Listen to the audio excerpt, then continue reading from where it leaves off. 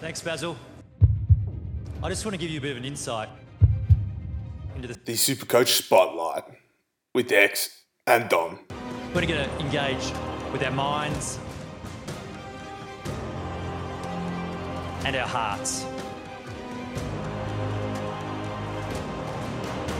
We're going to exchange ideas, thoughts, and even our energy. And to speak from your heart, you need to have courage. You need to be honest and authentic. We're not always going to get it right.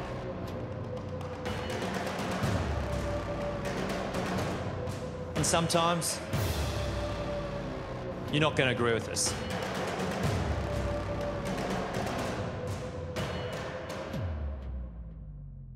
But that's okay.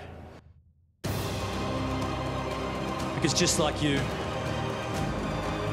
we care. Just like you, we're passionate about the game. Well, Dom, we saw a conclusion to round 17, and I must say from my own stands, it wasn't my favourite week of Supercoach from the archives this year, mate. I'm pretty keen to get stuck into the bad news first, and then hopefully onwards and upwards from there, mate. So talk me through it. What was the damage?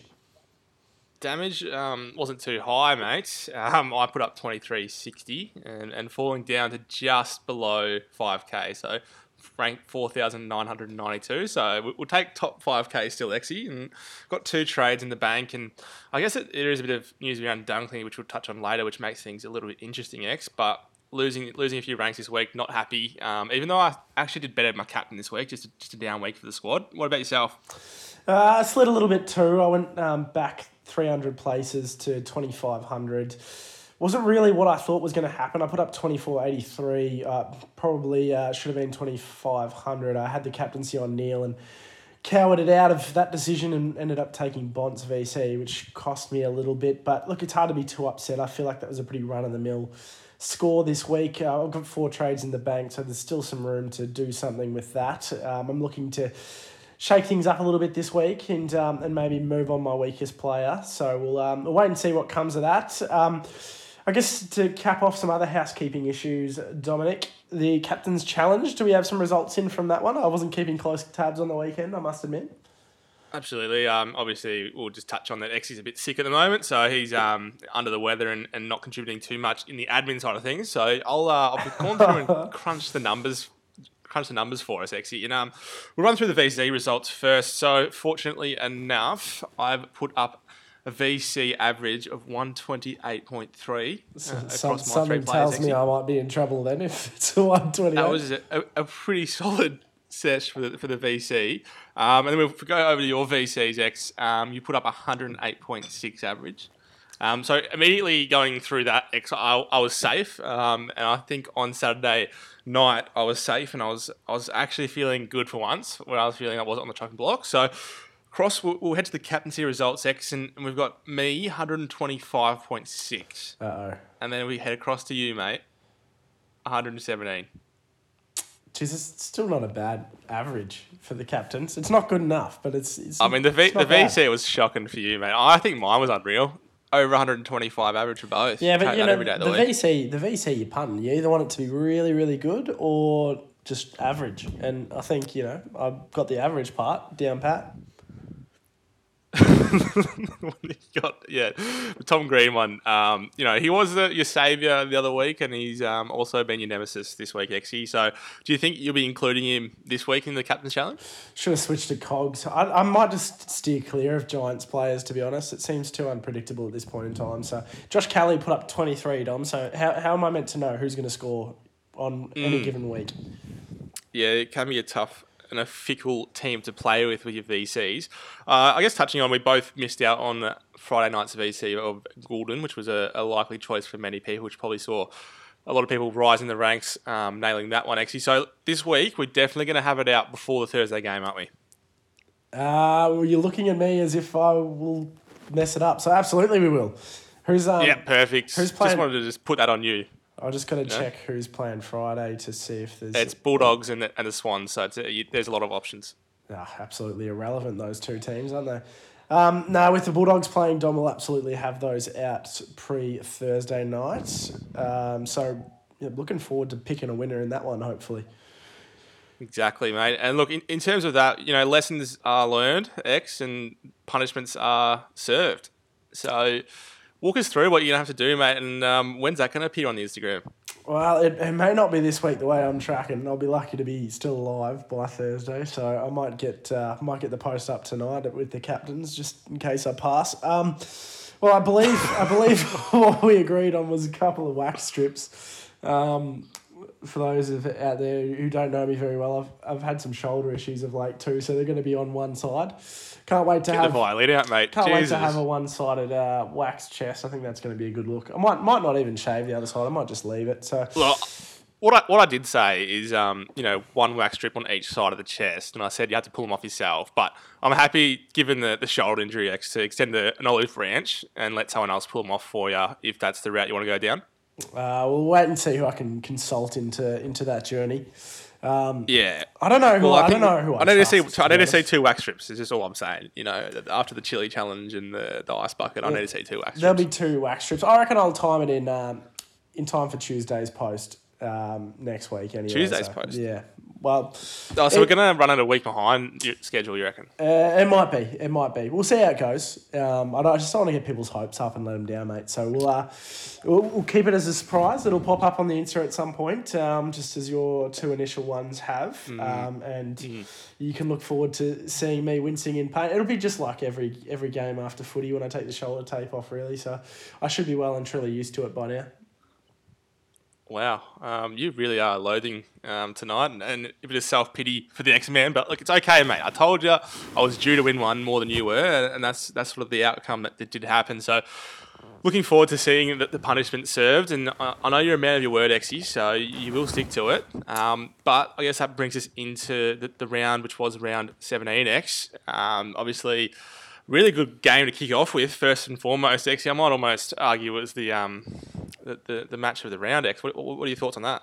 Well, Dom, I did catch a lot of this one, and yeah, well, look, it was a game of highs for me, to be completely honest. I didn't have a lot of people playing in this game. Errol Goulden was the main one, and luckily this week I did not have the VC on Timmy Taranto or the captaincy, which made my life and my temper considerably better, given he had another down week, really. He's still getting plenty of the ball. There's nothing to worry about. And every man and his dog's got Timmy T, so it's not like you're going to gain anything by getting rid of him. But we'll start on the Tigers side, Dom.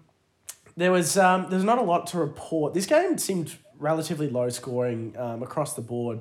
Shai Bolton, we've spoken about Shai a couple of times this year. As a pod, he's just got such a good ceiling, doesn't he? He just seems to be able to pull a 150 from nowhere. And yeah, he was devastating. Didn't even hit the scoreboard, Dom. Didn't even kick a goal.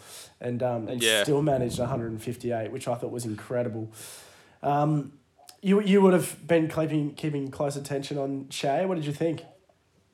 Yeah, it actually is rare you'd see him put up a score this big, given that he didn't kick any goals, actually. So, bit of a baffling one in terms of scoring-wise for me. Obviously, had quite a few contested possessions, being 17, so you can see obviously most of his scoring from there. But I guess with him, you're probably thinking he's going to score well when Richmond are going well, and I don't think I'd pencil in too many more of these performances out of us.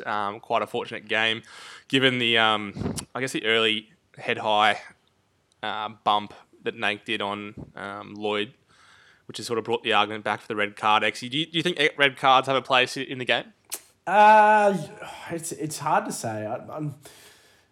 I don't hate it, but at the same point in time, it's just going to be so hard to decipher accidental contact from deliberate contact, and we're going to end up with the same issue of, what was intentional, what was unintentional, and you've got to decide that on the spot. So I don't know. I guess the only criteria would be if you can cuss someone, then you're automatically red carded. I'd be interested to see a trial. Maybe we trial it and see what happens. I don't know if you can go down the route of like if you can cuss someone your red card, because there's been like a few like incidents when it just happens like a head clash or something like that. Yeah. Is it potentially that more like you'd go down the route of like someone reviews it like on the spot and It'd have to be worthy or not? It'd You know have what I to mean? be like that. And then like at the next break, that's when they sort of go through it, because it is like in a game where there's so many grey areas. Actually, you probably don't want to add too many more. I just think it's so like I love the idea, I love the concept, but I think the execution of it will be very, very difficult, which makes me think maybe we just got to stick with harsh punishments when you do the wrong thing. And I think Nag got served a pretty reasonable punishment. It probably could have been a month, to be honest. 3 weeks is fairly solid. I can't really see Richmond contesting that. I think they'll just cop it and move on. Dom, just before we move on from Shea as well, I know you said I wouldn't be penciling in too many more of these, but what if I told you that Richmond's next two are the West Coast Eagles and the Hawks? Maybe pencil in a couple more? Yeah, I'd definitely pencil in a few more, actually, but if he keeps up this form throughout the rest of the season, no. But again, look, this is something we can discuss a little bit later if with the Dunkley situation, is it a potential downgrade and then use that cash somewhere else? I can see that being a possibility if you really are into taking risks. And if that's where you're sort of at in the point of the season, we are all looking for pods, that could be something you toss up because you're going to get an extra score at least this week and get someone like a Marek off the field. So I can understand that for sure. But I guess outside of Shai Bolton next, there's not really too much relevance on the Richmond side, as you mentioned. Vlastuin, a bit of a pod, slightly down game, not great. But I wouldn't be touching any other Richmond players at this stage. Nah, I don't think, like, Dusty's, he's done, and Pressy I wouldn't touch with a 10-foot pole. And I think that's enough for us to swing across to the white and the red. The Bloods. The Bloods. Dom, well, obviously, I want to spend some time focusing on our man, Errol Goulden. He's featuring in a lot of teams, and he's started this game like a house on fire again. Managed to hit the scoreboard like he has been most weeks. He seems to go big. Like he runs in veins of form, doesn't he? Like when he's good for 3 or 4 weeks, and then he just goes back to average, and then he'll turn it around at some point. So hopefully he can kind of shake that trend and stay up for a little bit longer than he did last time. He had those runs of games, but he's just been fantastic, hasn't he? He has, and the irony is, obviously, I think a lot of people would have picked him up at 460kx, and now you're looking at him at 630. You're like, wow, like that's some considerable value there. And he has been like relatively consistent across the last 10 weeks. There's been one bad game in the last 10 weeks, but of the 62, everything else has been really close to the ton or well above the ton. So I don't think you can knock him there. But yes, it is tough because I think similar to Taranto, man. I think a lot of people have him, don't they? Yeah, like he should be a lock in most people's team. I think he's like his last sort of 3 weeks have given everyone the excuse to get him, but he's not in every team. I seem to be coming up against opponents here and there that don't have Goulden, and it always seems to be a fun time. But he was the only Swan to hit the ton in what was a pretty close contest. So that to me was a surprising stat. A couple of red balloons there, though, actually, in Callum Mills. That's a bit of a pass mark for him. A lot of people traded him in, given his role and that sort of stuff. And obviously not a huge performance, but you're probably taking that 99, aren't you, given his price point and you know what he can put up. It hasn't given you any reasons to doubt just yet. Yeah, I mean, it doesn't, as you sort of said, it doesn't fill you with a ton of confidence because Chad Warner's not in this team still, so you're kind of hoping that Mills is really lapping things up while Chad's not in there. But 99, look, if that was the cover you got from Mills, or even if he was on your field, you're not going to be too upset with that score. Man, one of your premiums is always going to do worse than that every week, it seems. On the blood side too, Dom, obviously the recipient of a rogue Toby Nankervis bump was Jake Lloyd. He features in your side. You obviously haven't been stoked with his performance in the last sort of month or two anyway. Bit upsetting to see him out for what looks to be only a week, hopefully. Yeah, absolutely. Especially when he's on track to probably put up a 120, 130 this game, and then just gets absolutely knocked out and gone for a week. And I don't have any cover in the back line apart from Ocean Mullen, so fingers crossed he gets a game this week. Actually, otherwise I'm in a bit of strife. It's not ideal.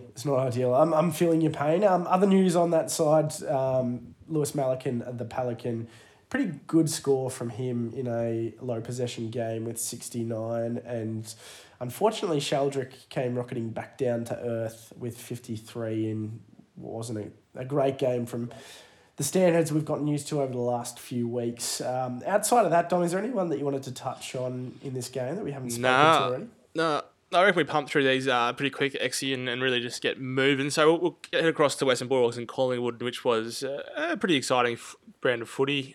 This game moved pretty quickly. The Dogs came out to a really hot start, and then Collingwood just do what they do, and they just get over the line and win. Actually, they just can't find a way to lose at the moment.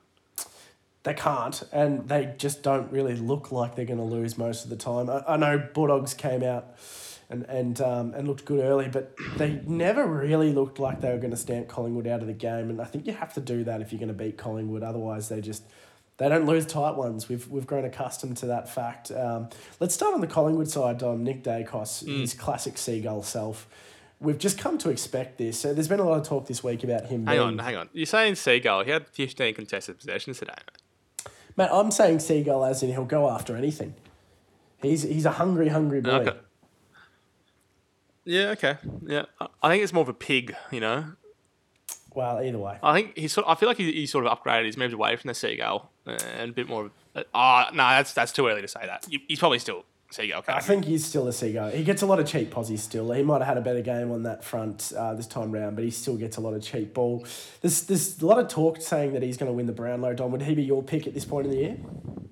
He's a favourite at this point, isn't he? Obviously, there's a few rounds left to go, actually, but he's probably out and out the favourite at this stage, and I can't see him not getting it. There's so much hype around him, and it's really important to actually have that hype around you because people are going to be looking for you, and he's just so damaging and noticeable in games. So I think huge chance for Dacos to get the Brownlow, mate. Yeah, he does have. Who's your tip?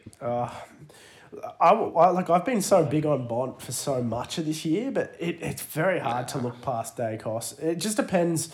Really just depends how many of Bond's votes get stolen. I just don't think that... Yeah. I don't think there's been as much featuring of the other Dogs players as there usually is. Like, Bond's actually been quite consistent, but we'll wait and see. I think it's going to be closer than we think. So hopefully Collingwood don't win everything and Dacos doesn't get it. But if he did, it would be a pretty extraordinary feat. So, that... I think you got to factor in the fact that the Collingwood have won so many more games as well. And like typically the vote to give it to the winning side, like more or less, unless it's an absolutely outstanding performance on the losing side. But that's probably a bit rarer than just the winning side getting most of the votes. So that helps his case as well, Exy. So apart from that, in terms of Collingwood, there's probably not too many relevant players that people have. I guess Jordan De Goey obviously came back and went off pretty well with 113. Bit of a pass mark for him. He's a pretty good pod. But again, do you trust him to not get suspended again or do something else? Not sure. Tom Mitchell, actually, he's back over the ton, mate. And he actually only took 24 possessions to get there, X. 24. It seems unheard of that he could score so well from such a low possession count. He must have... And the thing is, as you sort of said, he didn't... It's not like he had 24 kicks. He had under 10 kicks and still got there. So probably speaks to what he was doing in the contest. Again, 11 contested possessions. That's a pretty good count. But yeah, solid from him. Jordan De Goey, as you sort of said, I think you're only touching him if you have some salary issues within your team. Outside of that, I don't think there's anyone too relevant. Darcy Cameron had another sort of down week, Dom, with 80. I think both yourself and myself are counting our lucky stars that we avoided him. I was very convinced that he'd be a great pick at one stage just because I was worried about that ruck line. Back-to-back really tough matchups, though. And now they're over. I think he'll bounce back to the ton, Exy. But yeah, glad we didn't go in, that's for sure. I think that's all of the news on the Collingwood side. Am I wrong in saying that? No, not at all. So the doggies side, Dom, we'll start with the ruck, the counter ruck. Timmy English, he's just so good. It kills me every week that I don't have him, but I just don't know out of Briggs and Marshall who I want to move to him. So I'm just going to hold off for now. He was fantastic, as was Bont. Both of them putting up games we've come to expect. Your man, Caleb Daniel, Dom, you would have been excited to see him return to the ton list. I mean, yeah, so my strategy with just picking Western Bulldogs players is like it's a real spray and pray strategy. Like, someone's going to go good and someone's going to go bad. And Daniel's stepped up this week, but he had a huge game, 32 possessions and 6 tackles, actually, and 103. I felt a bit robbed there, to be honest. You probably were a little bit robbed. He was down on efficiency compared to how good he typically is. But Collingwood are so good with their pressure game. I don't think any team has a great time scoring against them, even though Dogs are so good at putting up scores against any opposition. But yeah, look, he was solid enough. That's, as you sort of said, probably a pass mark or maybe just below. Dale was mediocre again, 92. I mean, I think if you pick Dale, you're probably getting used to that 95 to 100 average being what you're looking at for the rest of the year. Would that be sort of correct in saying? Yeah, I think so. I think he's capable of averaging 100, though. I definitely think he is capable, but I think, a safe estimate is probably around 95. Okay, fantastic. Libba had a down game. I think we just palm that off to ineffectiveness. He was horrible early. I think he started to come good late, but he just couldn't find it early. And McRae, he didn't excite too much either. But I think once we see the Dogs taking on opposition that isn't Collingwood, we're going to see a really big resurgence in this. And before we run away from the Doggies, Dom, I just want to say that James O'Donnell, who actually probably had the best start to his career in any game that I've seen him play so far, was subbed out, and I was incredibly flat about it. Yeah, and subbed out with an injury, X. I don't think it was an injury, was it? No, it wasn't. He just sucks. Yeah, it wasn't an injury. I was like, I can't believe we're subbing O'Donnell, but it's... I guess another thing to touch on as well with the Dogs before we move on real quick is Bailey Smith is absolutely lost at the moment. He was in a rich vein of form and sort of worked his way into mentions for a lot of teams in that forward location, Supercoach-wise this year. And then he's just dropped off a cliff at the moment. And I just feel like the midfield mix is just not suiting him at all. He's just not getting a role that he does well in. It's a bit of a puzzling one for me. Is there anything you have to weigh in on that situation? No, I did read an article, the media's been... Is that 2 weeks in a row? I read a lot of articles, mate, to be completely honest. I'm a well-educated fella. Anyway, they think he might miss this week, and that's potentially on the mental health side of things. So the media's obviously been getting a hold of this story and going ham, and Beveridge has come out and defended Smith unequivocally, which is what we expect of Bevo. He'll absolutely go into bat for his players. But yeah, it's I just feel like he's not getting that wing role, and he's trying to be a player that he's not necessarily comfortable with yet. So, I think as far as the role goes, I think they're just going to try and get him back into, an area that he's comfortable with and can use his sort of running ability. So it sucks. If you went Bailey Smith as a pod, you're pulling your hair out at this point, or hopefully you've moved him on. But yeah, not ideal. I know plenty of people who took the punt on Smith because he was so cheap, but that goes to show you get what you pay for sometimes. Let's move on to what was another demolition job against the West Coast Eagles, Dom. Starting with the West Coast Eagles, who are you looking to trade in this week from the West Coast side? Geez, Jaden Hunt, mate's really worked his way into conversations, isn't he? Well, it was a pretty thin list, so I thought you might have gone with Gov, but he was obviously subbed off, so I don't know. He's probably dead already, so we'll see. I think maybe Duggan's probably the safest option we could get in out of the Eagles XE, so I'm just battling enough having Marek, to be honest. Just, that 44 this week wasn't super helpful for me, but I guess it's better than a 0. He's finding 11 possessions. It's good enough in what was a pretty rough game for the West Coast. I'm just glad that he's in the side. I think similarly to you, we're just happy to see him out there every week. So it's a blessing in disguise. There's not a lot of relevance on the West Coast side. Let's just chat about the Lions, I reckon. Yeah, let's just focus on the good scorers. Will Ashcroft, God, is anyone still holding him, do you reckon? Oh, they can't be actually, but they are. They 100% are. I don't think he had this sort of ceiling in him, but I guess against West Coast, anyone does, don't they? Yeah, well, that's true. Actually, now that you say it, the team of the round had Ashcroft in it somehow. So yeah, that just goes to show that you can sometimes fake it till you make it, and end up, with the win. He's actually how many percentage of teams do you reckon Ashcroft is still in right now? Oh, I couldn't see it being more than 5. Well, you're absolutely you're so far away. As in heaps more. It's 39.4% of teams he's in. How? Yep. I have absolutely no idea. But if you held Ashcroft, like you're an absolute genius. You've seen things that we couldn't. I think what they've seen is not their computer screen for like at least a month or two, and they've just Or the Supercoach app. given up on Supercoach entirely. Outside of him, Loch Neal, who I spoke about earlier, was incredibly solid, 142. Should have had my C on him, but I am a coward. That hurt. Gunston was exceptional on return, but not Supercoach relevant. Dom, 6 goals. That's quite a haul.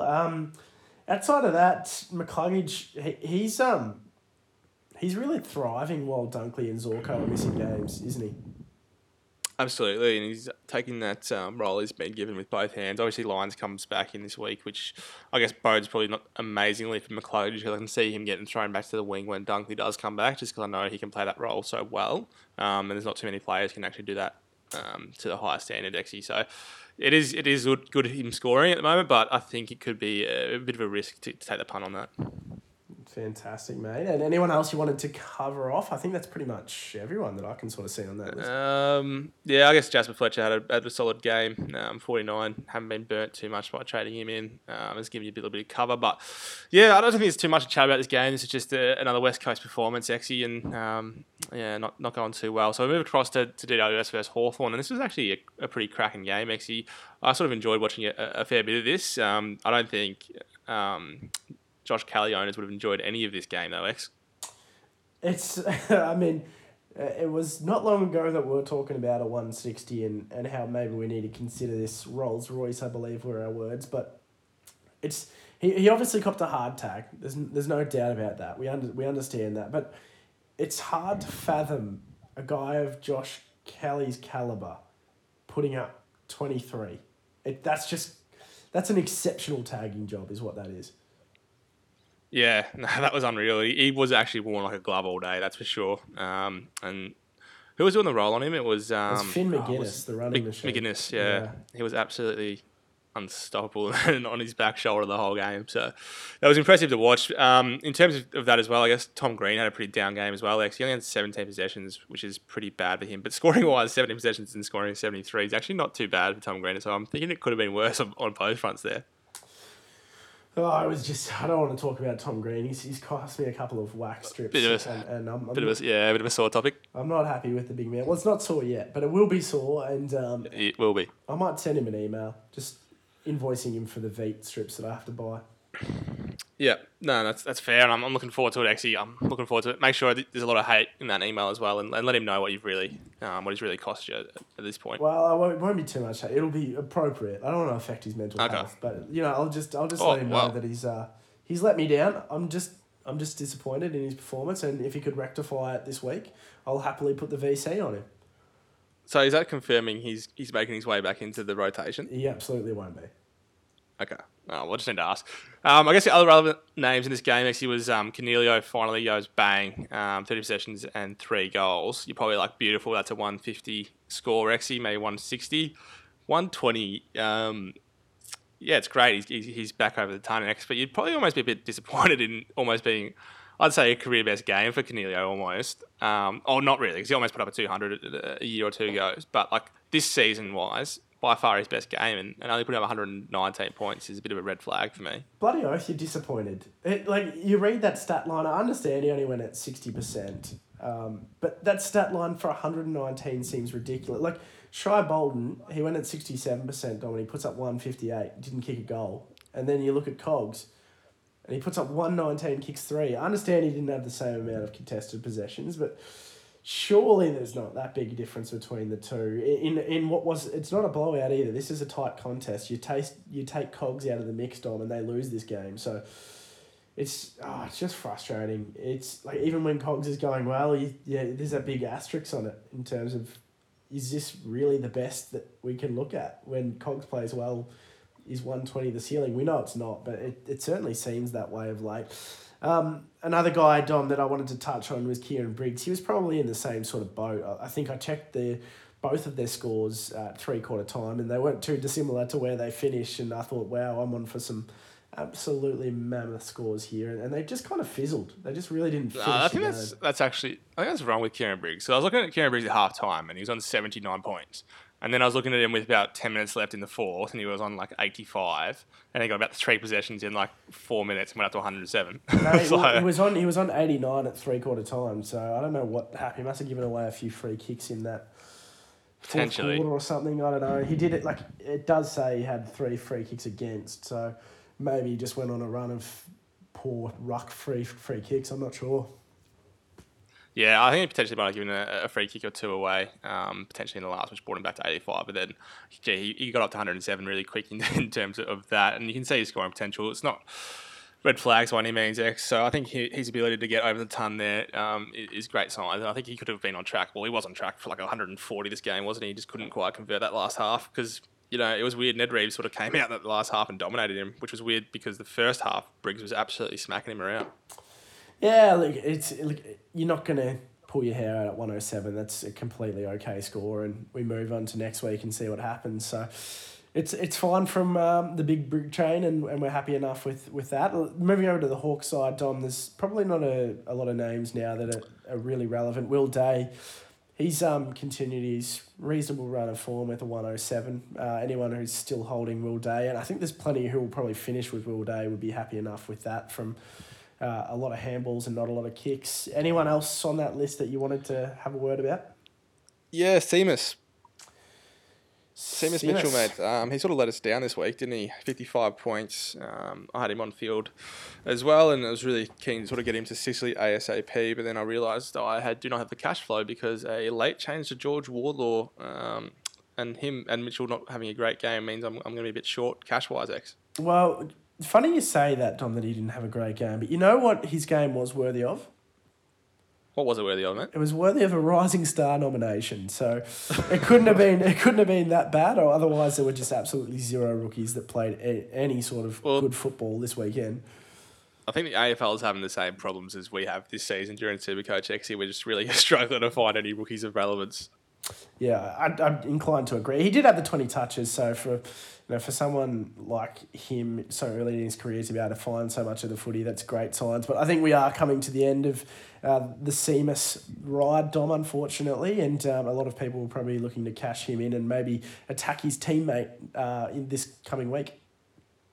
Yeah, exactly right. And we'll chat about that a little bit later. But let's move on to the next game. St Kilda take on the D's.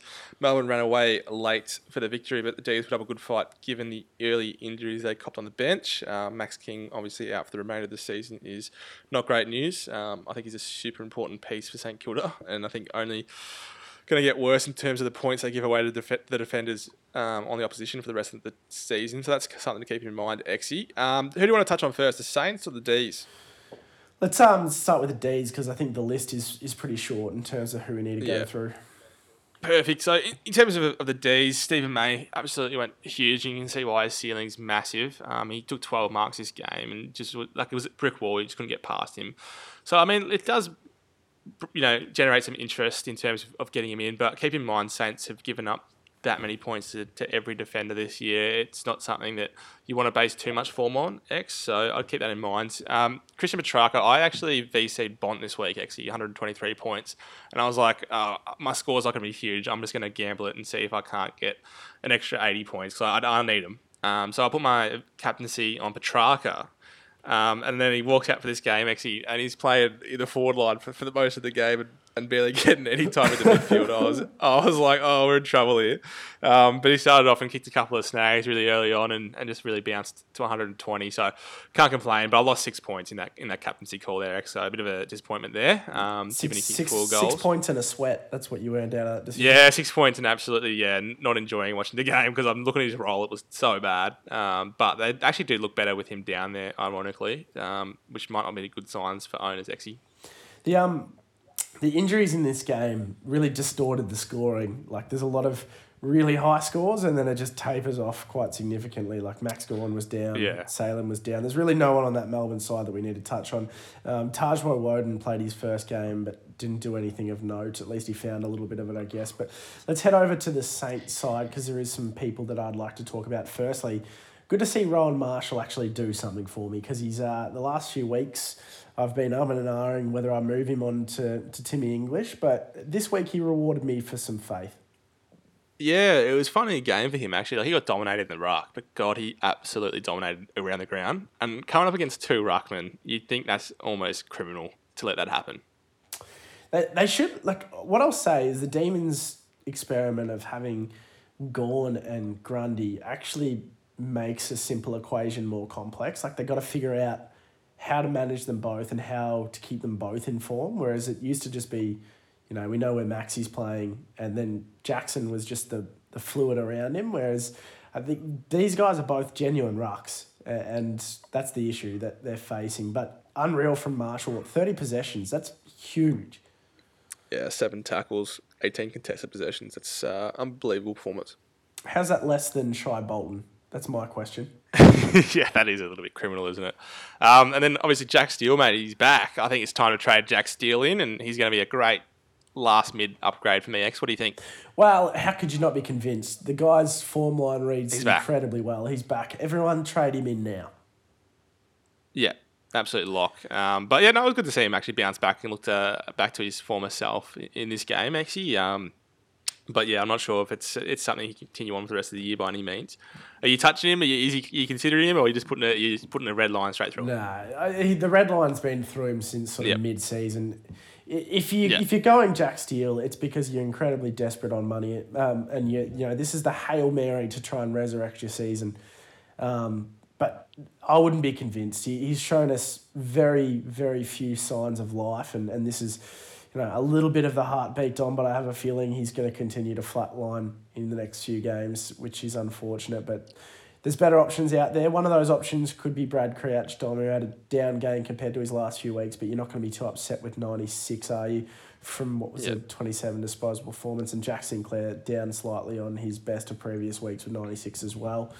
I don't think there's anyone else. The last one I want to touch on. I've been saying his name for the last 3 weeks. It's Wayne Miller. He's actually a genuine option. I skipped this guy deliberately. I skipped him. Yeah, I saw that, and I'm not letting you get away with that. But yeah, he's been really solid. Actually, I think he has potential to be a premium. That's for sure. And if you really are cash strapped, there's worse options in the defender category. That's for sure. There can't be too many. Can't be too many worse options. But look, you've given interesting advice, Dom, and you're passionate about it, and I don't want to take that away from you. But yeah, this was a good game from Isaiah. But if he's going to go out and he's going to have 33 disposals every week, I'll eat my hat. You'll eat your hat. All right, that's we'll take you up on that. If he averages 100 from here on out, you'll eat your hat.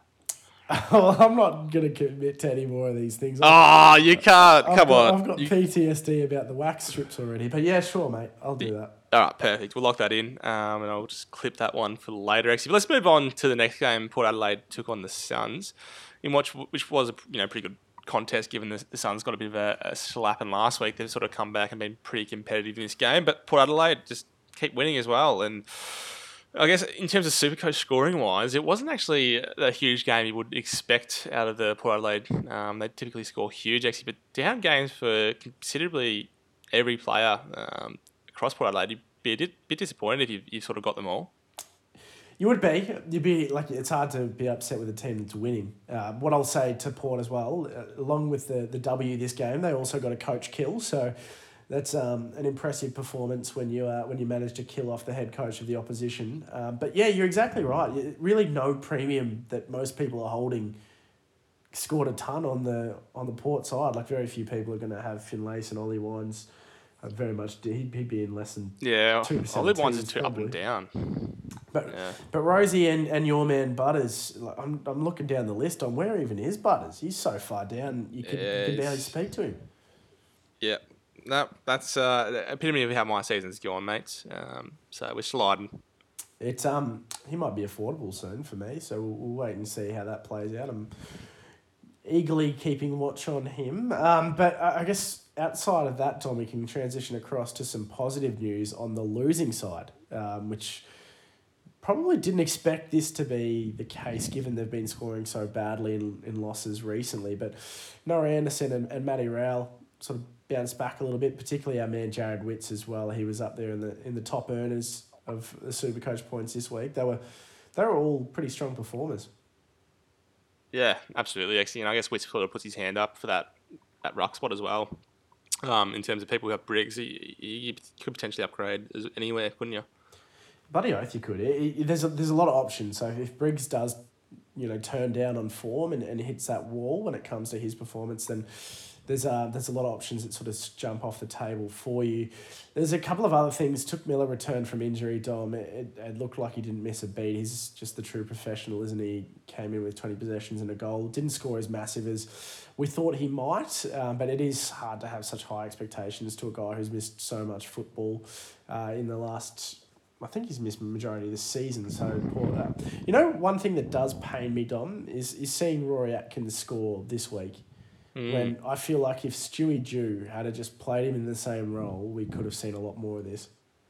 I think we could have seen, absolutely an average of 85 out of him for the remainder of the season if he plays a full game, actually, because he does put up 40 every time he's a sub, and he plays a half a game or less sometimes. So, yeah, he has the potential to be a bit of a C. Like, he is a CL. He gets absolutely 0 contested possessions, but in terms of, he had 1 contested possession this game, so that just puts it in perspective of his 26. But, he just scores well. He's just like a real Jake Lloyd operator, I reckon. Just let him do it. That's all I ever asked of Stewie Dew, and Stewie Dew would not allow us. Can I just question? So, you want him to let him do it. Are you the reason that Stewie Dew's gone? Did you send an email across and just say, hang on, look at the potential of Atkins. We need to get rid of Dew. I knew I shouldn't have sent that off the Supercoach Spotlight Gmail account. Look, what I tell Caroline Wilson is none of anyone's business, least of all you or the listeners. So I'm not claiming that I was responsible for Stewie Dew. Was I the source of, the Suns' leakage? Potentially. Okay. All right. And I guess in terms of that photo as well, one of the boys in the footy chat said it looked like a bit of a eulogy photo, which I had a bit of a giggle at. Did you happen to sort of see that picture? Well, I had to check the news stories first just to make sure I wasn't making a joke about a dead man. But luckily enough, Stewie Dew's just been let go. He hasn't died. So yeah, it wasn't the greatest work. I think I'm not sure if the graphic designer at the Gold Coast Suns was taking the mickey or whether or not that was a genuine attempt at a send off, but it didn't really go down too well, did it? Yeah, you could be the next one on the chopping block, XE. I'll be honest with you. Oh, great! Well, that's why I don't attempt graphic design. Is it doesn't go down badly if you never do it. So let's dive into the next game, Doma. It was a windy affair. We played ourselves in similar conditions the day before this, and it was probably the worst conditions I've ever seen. It was blowing an absolute gale. And it was probably slightly better for the Cats against North, but they were just simply too good.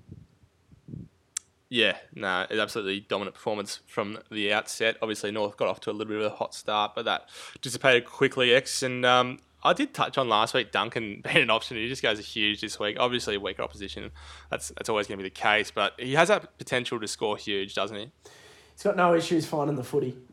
His issues always have resided on staying on the park, and that's the risk with Duncan. But like you say, Dom, if you get into the end of the season and you want to risk it for the biscuit, you can start looking at a bunch of these players and going, hey, why not? I'll roll the dice, see what happens.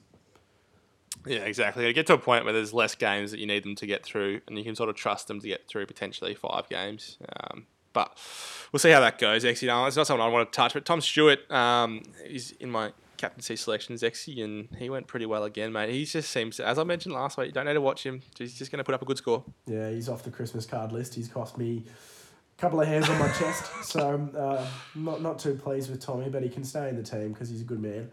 There wasn't a lot of other people on the Geelong Ocean side. Mullins probably the other one. Yeah, it's a long way down the list before we see Ocean Mullins' name, Tom. He did get 11 touches, which is pretty high for him, but 38 points is nothing to smile about.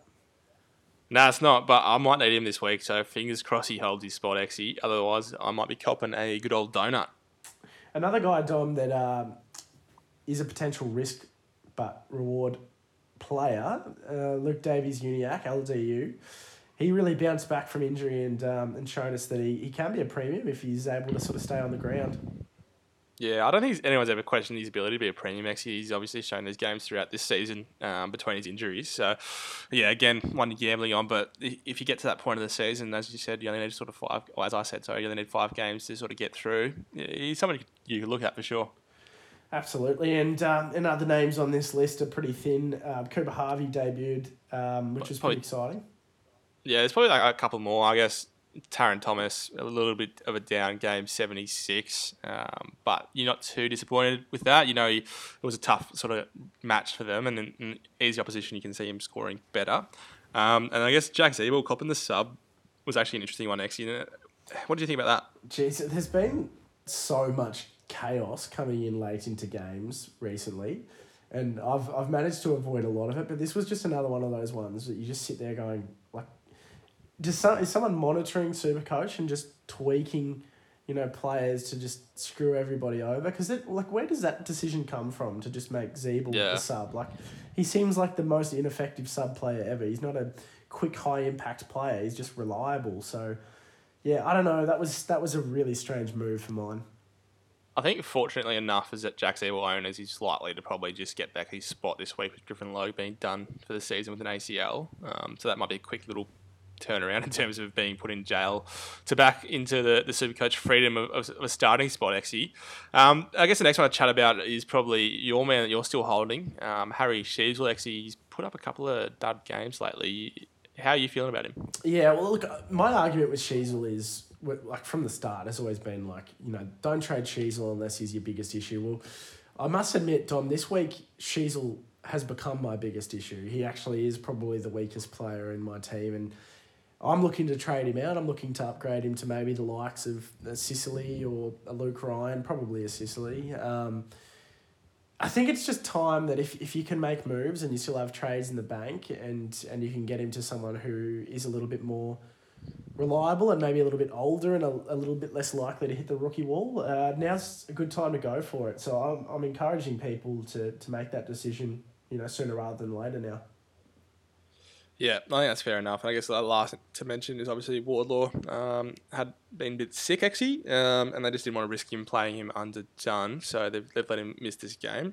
I'm not sure if he'll play again this week, depending how he pulls up, but that's the main reason why he missed. Well, it's relatable, mate. It seems to be going around at the moment, hence why I sound like a broken record, mate. But that leads us to the game of the... You always sound like a broken record, so that's why you sound a bit, sick. Anyway, you've interrupted me, mate, as I was about to transition us across to the game of the round between two top 8 teams. It feels good to say that. The Dons... That is a weird thing to say. It feels weird to say.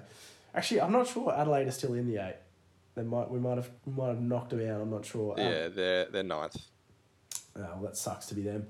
Anyway, they were both top 8 teams coming into this contest. There had to be a winner, there had to be a loser, and luckily it went the right way with the Dons taking the chocolates in what was an absolute shootout at Marvel. Yeah, you enjoyed this one? I absolutely loved it, mate. Merritt, he was just absolutely dominant. God, he finds so much of the footy in the roles that he's been playing in the last few weeks. I think I really need to bring him into the VC selection. I just wasn't confident that the Dons would be strong enough to get the job done against the Crows, which is why in my captaincy selections I loaded up on Rory Laird and Jordan Dawson, which, although decent, were not good enough to get me over the line, which has proved incredibly disappointed. I was happy with a push, but it wasn't to be. So 136 from Merritt, we're obviously stoked with that. Nick Martin bounced back after a quieter week the other week, Dom, to get 127. 2 goals. He did a bit of everything in his affair on the wing. He's got to be in the All-Australian side, doesn't he? Nah, mate. He's an actual winger, so I don't think he's any chance. Yeah, he'll probably... But, I mean, on a paper, he should be. He absolutely is. At least the second best winger in the comp, if not the first. So let's hope it goes that way. Parrish, Dom, I wanted to pick your brains on Parrish because I'm a big advocate for Parrish. But people say I've got the blinkers on, the Essendon blinkers. I wanted to ask someone external to the cause. Would you touch Darcy Parish? Is he someone that could entice you? It's tough, isn't it? Like, he's at an okay-ish price point, 582k, so he's just above that premium price of 550, but not that uber premium price of 600. The Dons have a really easy run home, X. I guess this is the reason why I would be keen on it, because they come up against some pretty weak opposition for majority of their games, and I can see them scoring quite well against the likes of, Sydney, West Coast. Even Geelong's midfield actually isn't that strong. And then also North Melbourne, GWS. Collingwood's midfield's not super strong either. So I can see that being a reason why. And if you can trust him to be on the park, I think he's not a bad option by any means. He does typically lap it up against Geelong as well, doesn't he? Like the country game, I believe, between Geelong and Essendon, he had like 40 disposals and 3 goals back 2 years ago. So yeah, he's got 190. He can do it. So yeah, I'm growing to the idea of him being a really good option. I just can't find a way. Maybe I'll trade Tom Green to Parish, the way Green's treating me lately. Yeah, look, it might actually be the worst idea if you have enough trades to do that. I can see Green dropping off a little bit of this season as well. Just his fitness-wise, it could potentially be dipping XE, and yeah, I think it's time now or never to take the punt on players like this. Yeah, well, it's probably not something I can do yet. I've got 2 trades in the bank after this week, but they're probably not quite luxury trades yet. We'll wait and see. Maybe in a week or two's time, I'll pay a little bit more to get him. We'll wait and see. Otherwise, on the Essendon side of the fence, Dom, there wasn't a great deal of news. Ridley gave us all a really big scare that it might have been, along the lines of an ACL, but luckily it was just a hyperextension of the knee, and he could be back as soon as this week. I think Essendon will just choose to not play him. They'll just err on the side of caution, and he'll miss. And Phillips also got rubbed out in the last minute of the game. Dommy put a bump on O'Brien, and that's going to see him miss as well. So what should have been dominance for Essendon in the ruck, which Geelong typically are happy to give up, they might actually go in with the best ruck division, which is strange to say for a side that's so weak in that area. That is an interesting contest. Who do you think gets up for the ruck for the Dons? Is it Wiedemann they just chuck in there and say, good luck, go to town? We have a third, Nick Bryan. He'll come in. They've been trying to get games into him, so he'll come in and play. And Wiedemann, God, he's been playing so bad. He's lucky to be in the side at the moment. It might almost get him into the game a bit, though. Actually, just throw him in there and just say, go to town, and he's actually getting around the footy rather than just being, neglected down there in that forward line somehow, even though you guys won the game. Yeah, well, he did have 2 hit-outs, so that was pretty solid from him. But I just can't see him being, our premier ruck, which he won't be. Anyone else that you wanted to touch on, Dom? Obviously, Redmond had another sort of down game, but I just don't think there's too many other players that are screaming out, select me in the Don side. No, the Dons, I think that you've covered all the relevant ones there. So we head across to the Crows. XE, we've got our mainstays at the top. XE that haven't let us down too much this season. That's Jordan Dawson and Rory Laird. 127 for Dawson, 117 for Laird. Not too bad, not complaining. I guess the one that worries me, is probably Ben Keys. I've traded him in. He scored 82, and you're like, yeah, it's not too bad. But if I'm looking at the percentages of the centre bounce attendance, XE, the last 2 weeks, he's put 3% up against North Melbourne and then 6% up against Essendon. Now, I think that could also be because you guys don't have anyone that's worthwhile tagging in terms of the centre bounce attendance. That might have been what he's done there, and obviously North Melbourne, similar vein, actually. So this week, I'm hoping he gets a bit more. There's a little bit of warning signs for me as an owner, but I mean, I can't do anything about it. It is what it is, and I've made the call. 82 is not the worst score ever for a forward, but yeah, it's a bit of a warning bells going off at the moment. Yeah, well, do you know what I actually decided to do with Keys? They decided our most dangerous player was Mason Redmond. I know Redmond popped up for the first goal, but it's just such a strange idea to play a negative forward role on Redmond to try and negate his influence. So I was like, for someone who doesn't own Keys, but I was actually pretty impressed to see him get to the score that he got to. He knows how to find the footy. Helps. Yeah, a couple of snags definitely helps, but he just gets in the right areas and he just finds a way. So yeah, if I had him, I wouldn't be too worried. I don't think there's going to be too many more roles where he has to play on a half back. So hopefully that's an exception to the rule and we see him bounce back next week. Absolutely. Actually, I think that brings us on to the final game for the round, and there's a lot to touch on here and a lot of stuff, a few bones to pick, I'd say, with you. And that is the Supercoach Player of the Round, X, which means the highest score of any player of the round. And who do you think that goes to? Who's your guess? Matt Johnson. It's a man who you're not so supportive of, I would have thought. That would be Michael Frederick. All right, stop beating around the bush, mate. It's Luke Ryan, 168, absolutely dominating this performance in the back line. It was down there plenty enough with the flag mantle getting destroyed by the Blues, XE. And he's just screaming out, "Pick me!" I think. But the problem is, right? If you don't have him, you've already missed all these huge scores throughout the season. X. I know where you sit in this argument, but does this week change your thoughts? Well, I've been absolutely negative for the last. Yeah, you've been death riding him. You've been like, Luke Ryan has absolutely no place in my side. Well, since round 8, his scores have not been overly impressive, bar the 143 put up against the Dons when we went over there and shat the bed. But this is a pretty impressive performance, Dom. But I think it comes back to what we've spoken about previously. We watched Freo's form turn because they started playing a different way. They started really, executing a game plan that wasn't as slow and wasn't as stagnant. And then they went right back into their shells this week against Carlton. And what happens when Freo play badly? Yeah, he's going to score really well. And I guess over the last few games, they've got probably half hard games and half easy games. So it does sort of, it's just over half hard games. The ball's going to be down there a fair bit, X. So I think it's not the best. It's not the worst play to get him in because you just know his ceiling's so high and he just takes instant marks, uses the footy so well, and he's just probably. I think he might be a top 6 back. Actually, he's definitely going to be a top 6 back. Unfortunately, I'm willing to admit I got that one wrong. Really? Yeah, he's going to finish in the top 6. There's no doubt about that. Yeah, no, that wasn't too bad. And then below Darcy, I sort of mentioned from this point out, he could be the top or the second top ruck. And he's sort of proven me right so far with 58 hitouts and 145 Supercoach points in this game and absolute dominant performance against Carlton. But I guess the Carlton's ruck matchup at the moment, it's pretty easy, isn't it? You couldn't get much of a better matchup for a ruckman out there. Like you got Lewis Young and Silvani. That's the dream run for any ruckman out there. Yeah, no, it doesn't get much easier than that, Exy.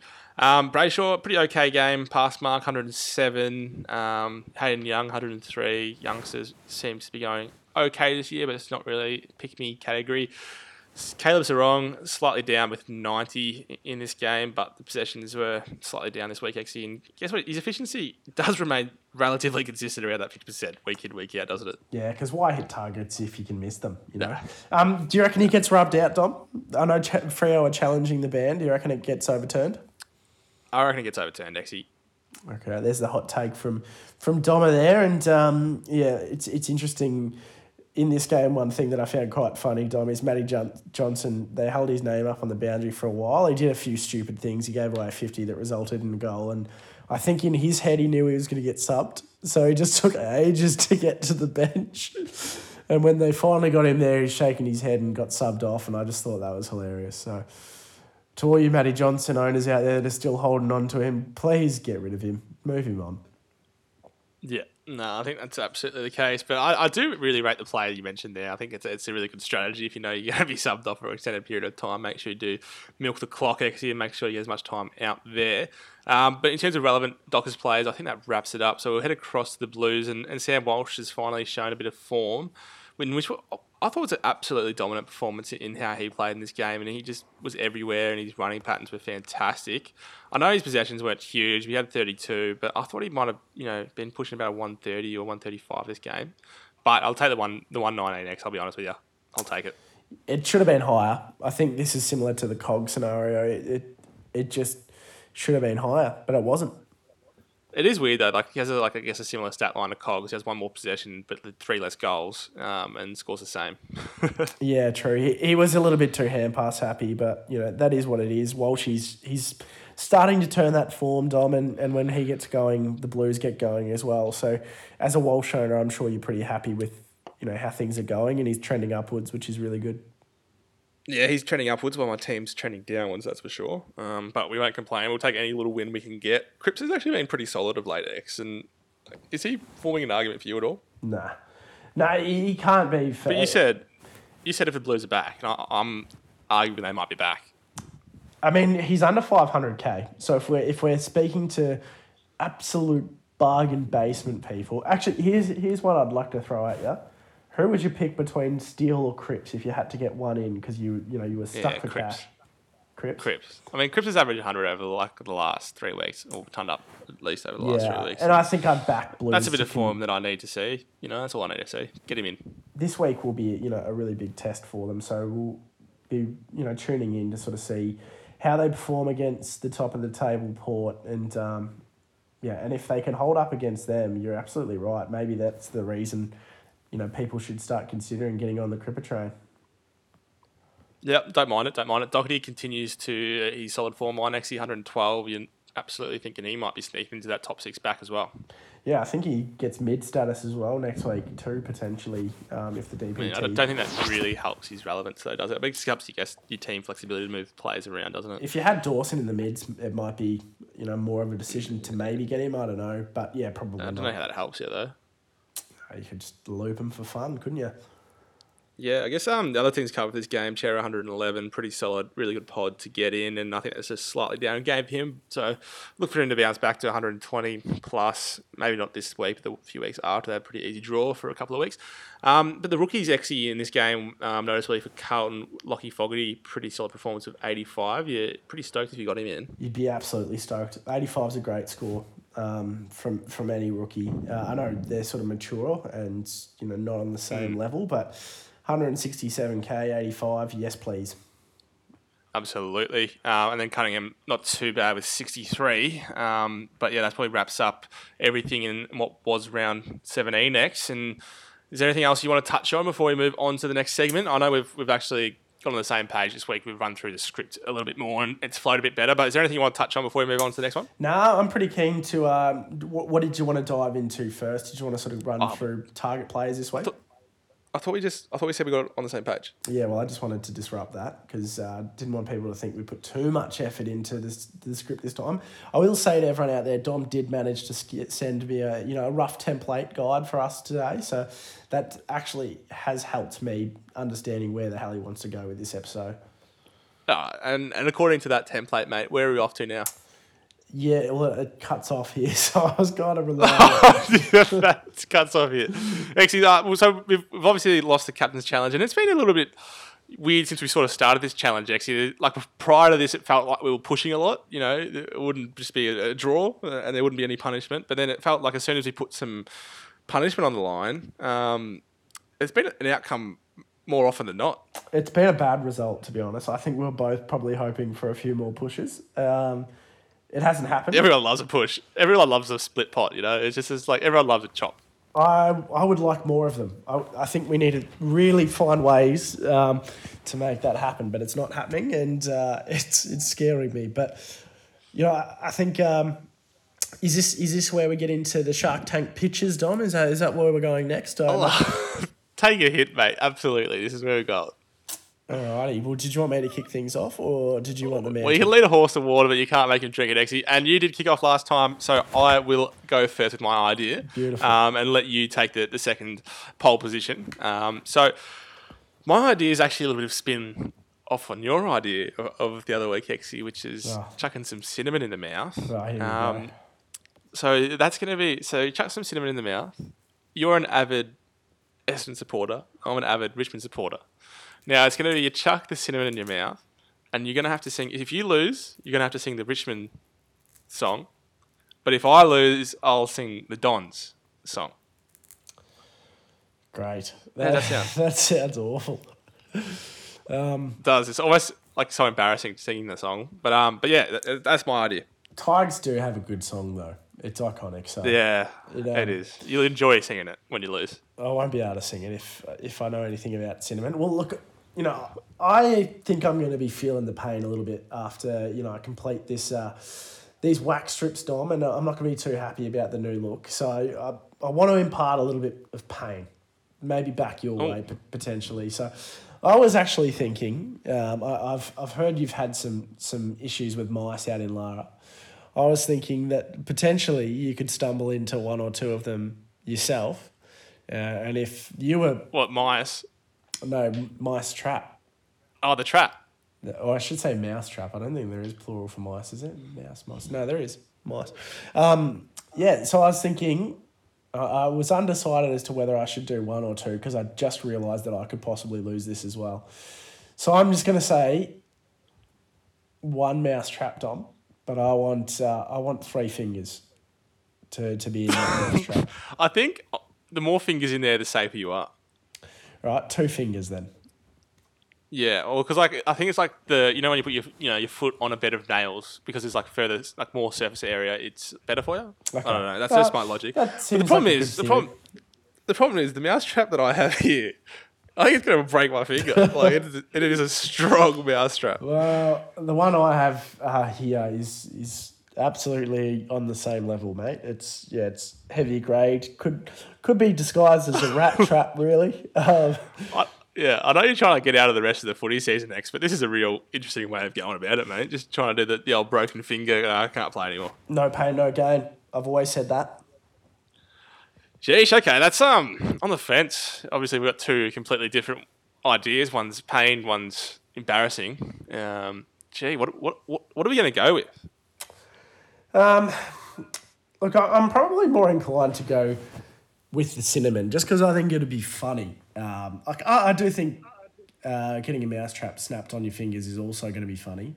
But I think the attempt at trying to sing the theme song, well, I can't even speak about the song. Yeah, I think the attempt at singing that will be pretty bloody funny, particularly when you can't breathe. Yeah, okay. That kind of does sound like the coward's way out, actually. So I've got an idea. Let's put it on the Instagram. We're going to make a poll on the Instagram, and we'll just commit to whichever one gets higher, and we'll just lock that in, whether that's over the weekend, but we know it's going to be one of the two. It's just whichever one polls higher on Instagram, and we'll put that on our story when we release the captains this week. What do you reckon? Don't mind it, mate. I don't mind it. Well, I reckon there'll be a couple of votes either way, so it'll be an interesting contest. Yeah, no, we do love a tight contest, so we'll see what happens, and I'm sort of praying that we do get the song one, because my finger's a bit scared of that mousetrap, actually. Well, look, I've got something else to get through, so my mind's well and truly on the Veet wax strips and hasn't ventured forward from that yet, so one hurdle at a time. Day by day, we take it day by day, week by week, game by game. All those cliches we'll chuck in there. But that moves us on to the next segment, and I'm just going to say what it is before you embarrass yourself trying to work out what's going on. So we're just going to run through trade options and injuries and concerns for the week, X. And I guess we'll just start at a really logical start point, which everyone has, and an issue which we're all going to have to sort of work through, which is Josh Dunkley ruled out for this week, X. So he's going to be missing 2 total. That's what they've said. They said it's going to be 1 to 2. But it feels like deja vu with Clary, doesn't it? It really does. I mean, I think when we look back, I know, certainly speaking for myself as well, I never really saw it being 1 week. Like when they said 1 to 2, I looked at the opposition and I was like, they're going to smack West Coast, so they're probably going to err on the side of caution and rest him for 2 anyway. The issue is, and what we've seen from the Clary incident, is we've all got a bit of PTSD, Doma, when it comes to people being out for an allotted period of time that turns out to be significantly longer than expected. So, God, if we get to next week, it's a hold for me this week. There's no doubt about that. But if it gets to next week, you end up having cake on your face, don't you? The thing is, right, it's like, yeah, it's a hold this week and he comes back next week. But if you hold this week and he misses next week, you have to hold again. Like, you can't trade him next week. You know what I mean? Because you've already copped that score. So if you're going to trade him, it has to be this week. Yeah, but who are you trading him to? That's my big question. Nick Martin, mate. Get him in. Nick Martin, Zach Butters, if you don't have him potentially. But there's not just not Ben Keys. There's not a lot of great options. Like I think that's a really good example there. So if you were going, I don't know, maybe like a Dunkley down to, let's say you went Shy Bolton. Don't hate the Shy Bolton call, because I think he could have it. Like if you have a heap of trades, God, I'd almost suggest going for that. Imagine if you could just go to Shy Bolton and then go back if you have to. You free up 160k cash, and that could be enough to sort of leverage and upgrade elsewhere as well, actually, and finish off your side. And then if you have luxury trade, that could be a luxury trade. Back. It's hard to get Dunkley back in. Well, you could almost, but Shy's going to go on. Like if he gets anywhere near to what he did on the weekend, he could be right up there in price as well. He needs to do that for 3 weeks in a row. He's got really 2 bad games in his cycle of 56 and a 63 prior to this one. And we do obviously have like West Coast and Hawthorn. So if he puts up big scores there, and then goes big against Melbourne. Yeah, he could be close. You're right. But yeah, look, I think if we're putting a black and white choice on it, I'm just going to go with a hold. I think you've come this far, just hold again. Brisbane still need to keep winning to maintain that top 4 position and make sure they get a home final, which they'll absolutely be keen on. So hold and see what happens. Yeah, normally I like to go good cop, bad cop, but I'm actually going to have to stick with you on this one, Exy, and say hold as well. I'm pretty confident, given their ladder position.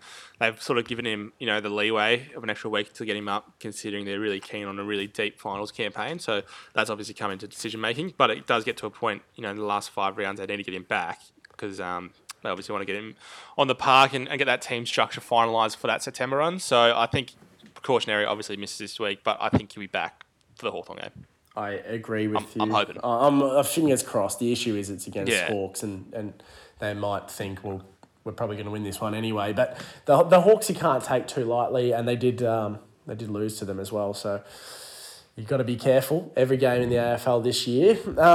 In terms of trade targets, Dom, is there anyone that you've really got your eye on as a must-have in this late aspect of the season? Well, I wanted to mention, I guess we'll touch on the easy topic first, which is like downgrade options, Exy, and some cover.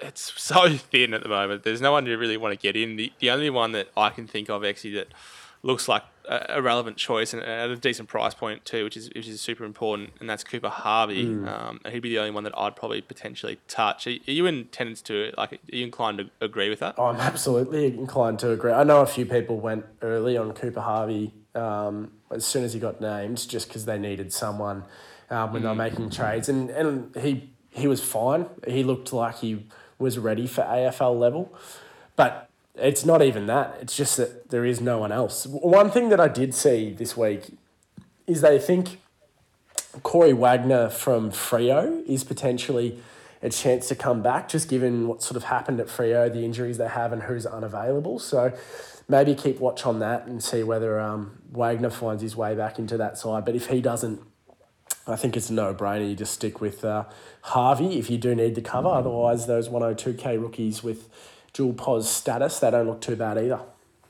Yeah, I think Cooper Harvey obviously got forward and mid DPP, so super handy on that aspect too. Obviously 20k better and can give you a little bit of cover. So yeah, he's probably someone that I'd look at if I was going to look to upgrade this week. But yeah, in terms of trade targets, there's no real downgrade options as you mentioned. So it is either Cooper Harvey, I'd say, or Wagner if he gets named, you could consider that. But otherwise, it is those 102k players that you mentioned with dual position to sort of swing around the active players you do have on the bench. But trade targets outside of that ex-primos, who are you looking at getting in and finalising this side? I think everyone's looking in one direction in the backline X this week, and that's a very logical one that people were thinking about, and that's Sicily. What are your thoughts on Sicily? What are you going to do? Where's your head at with that?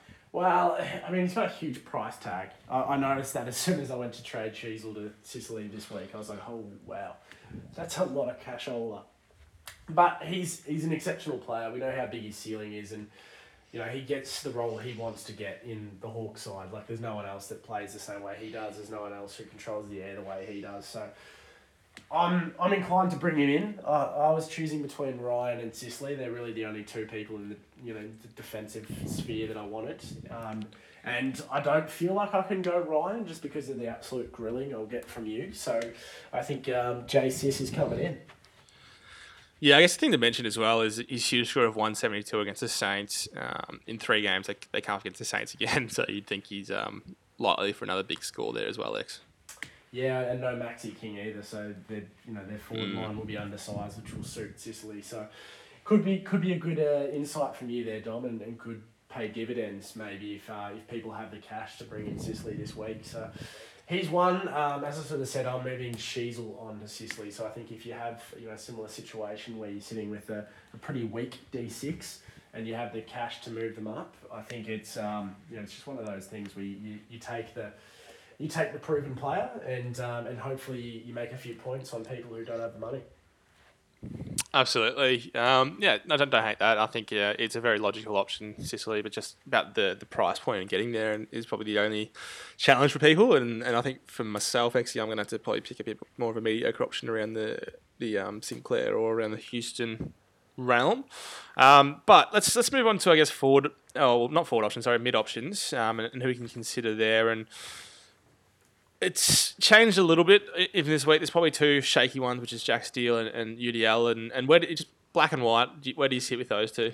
Yeah, I'd choose UDL over Steele by a country mile. I think his ceiling's better, his consistency's better, and both bodies suck. So, you're just choosing the better player with the same parameters, I think.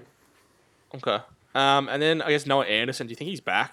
Obviously, he had a pretty solid game here, 131. But he did have a little lapse in form. But Took's back. I think that's huge for him when Took's back. Do you reckon he's on track? Let me just reel off in terms of the last 5 weeks he's had 120, 106, 102, 109, 131. Jeez, he's quite quietly creeping up, isn't he? That's very impressive. He is, and the last one's 131 with Took in the side. So, that's, I think, considerably helped him. I think contrary to what some people think, Took being in the side isn't bad for Anderson. It's probably worse for Rowell than it is Anderson. Anderson's still very capable of playing on the outside. So if he's got a Rowell and a Took going to dig it out for him, that's unreal. He can do the polish on the outside, and that's often what he does. So I think he's a great option. And the other thing to take into account, Dom, is what we've sort of seen when it comes to having interim coaches. We always see that little spike that, the team sort of gets on edge. Everyone starts to wonder, who's coming in and out of the side, what's changes are going to be made. So I think we could see... With Stewie doing it as a coach, actually, all the players know where they're at, they know their position, they sort of feel like they've earned it. And when that new coach comes in, it just sort of comes back to that everyone fighting for that position and that security, which sort of just brings the best out of everyone in that competitive nature. So I think that's a good point to make. Yeah, I think so as well. So I'll be watching very closely. I think he could be someone who's a last minute mid upgrade for me for whoever's underperforming. But I think that's a really good shout from you, Dom. He's been flying under the radar, but yeah, that's a good spotlight for anyone out there who's looking for more of a mid priced option that has got a really big ceiling.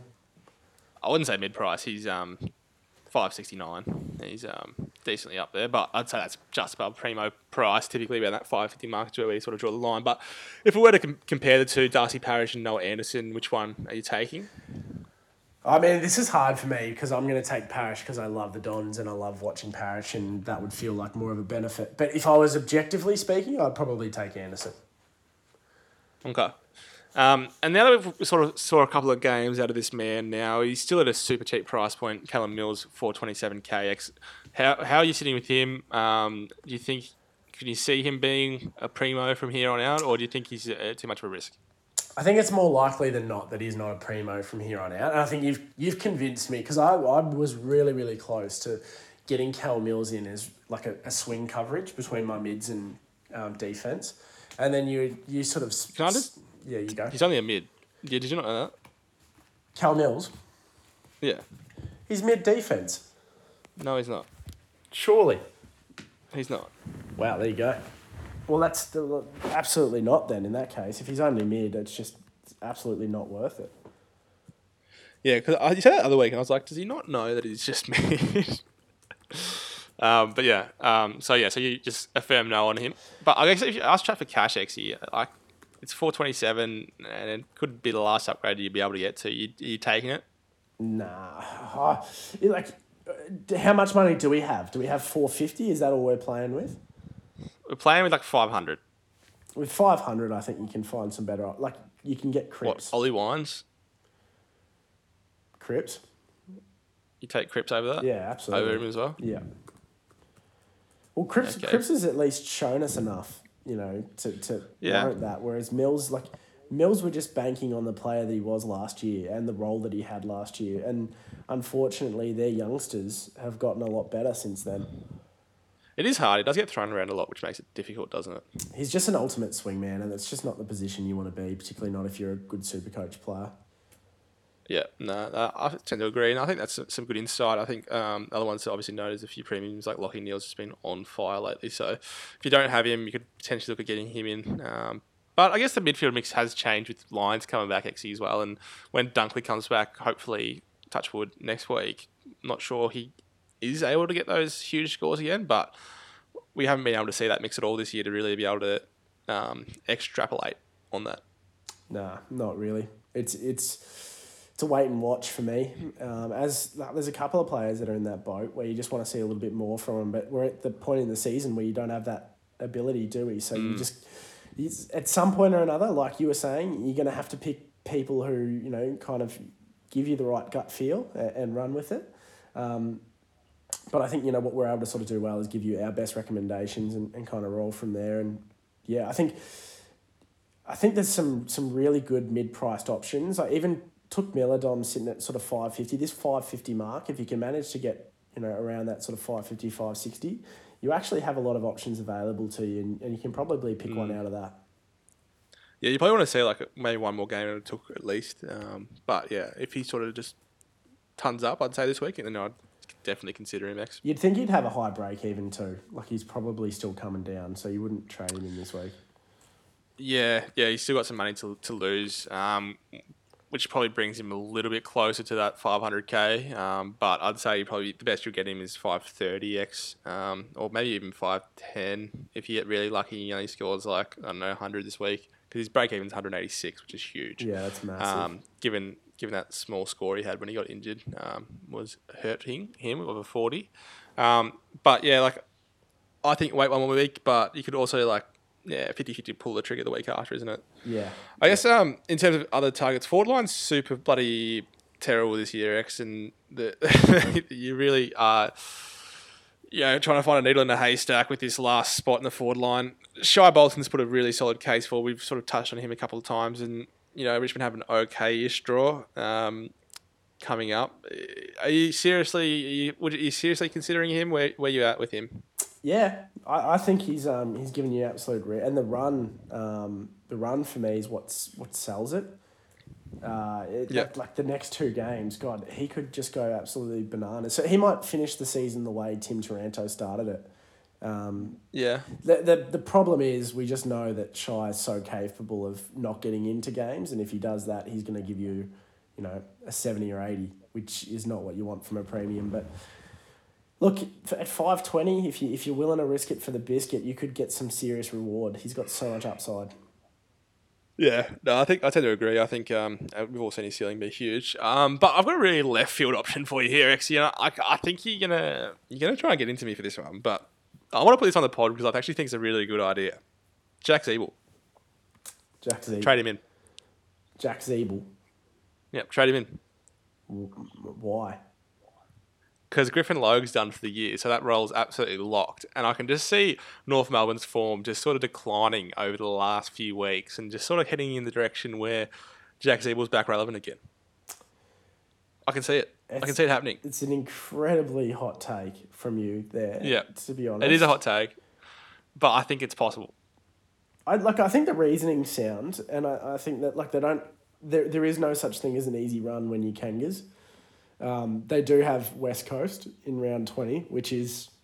That's probably the match of the season, it could be, at this point. They both have not won in a while, have they? No, and it is at Optus too, so at least there's something that's favouring the underdog, but it's tough. It's tough to pick Zeeble, I think. But if you haven't had him this year, you could go for it, but if you've had him, I just think it's going to be so hard to bring him back in again.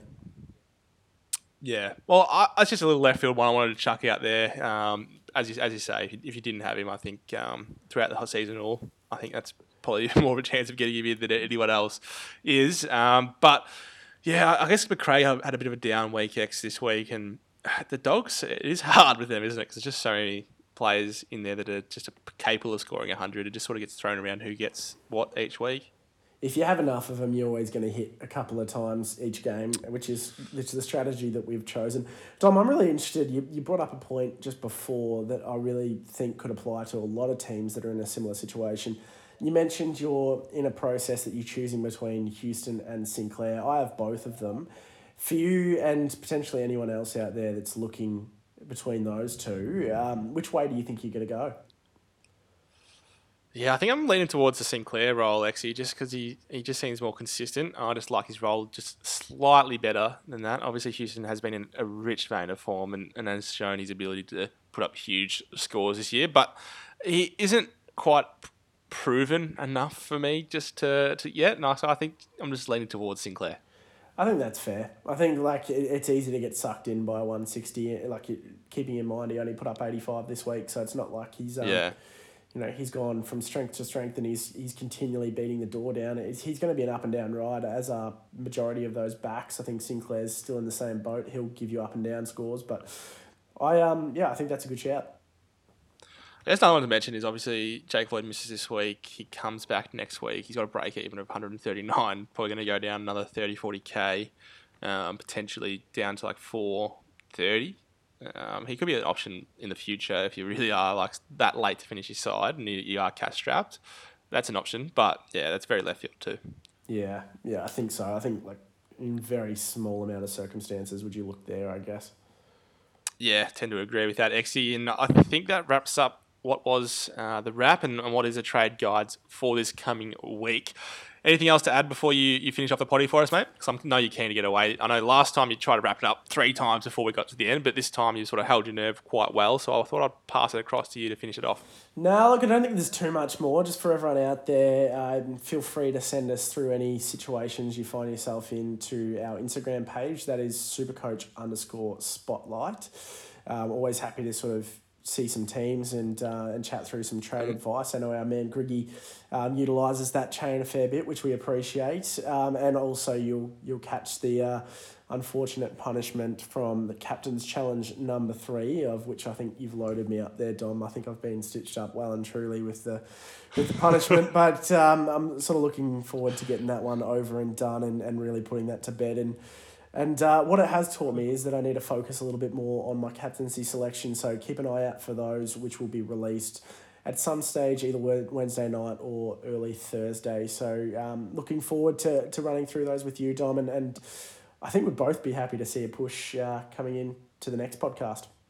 Yeah, we would be happy to see a push. I'm glad you said that the captains will be out prior to the Thursday game. So that's huge. You've got that in your head, mate. I'm glad to see some personal growth there. Better late than never, mate. And for now, that's the end of this week's podcast. We'll catch you next week with all the wash-up of round 18. Toodaloo.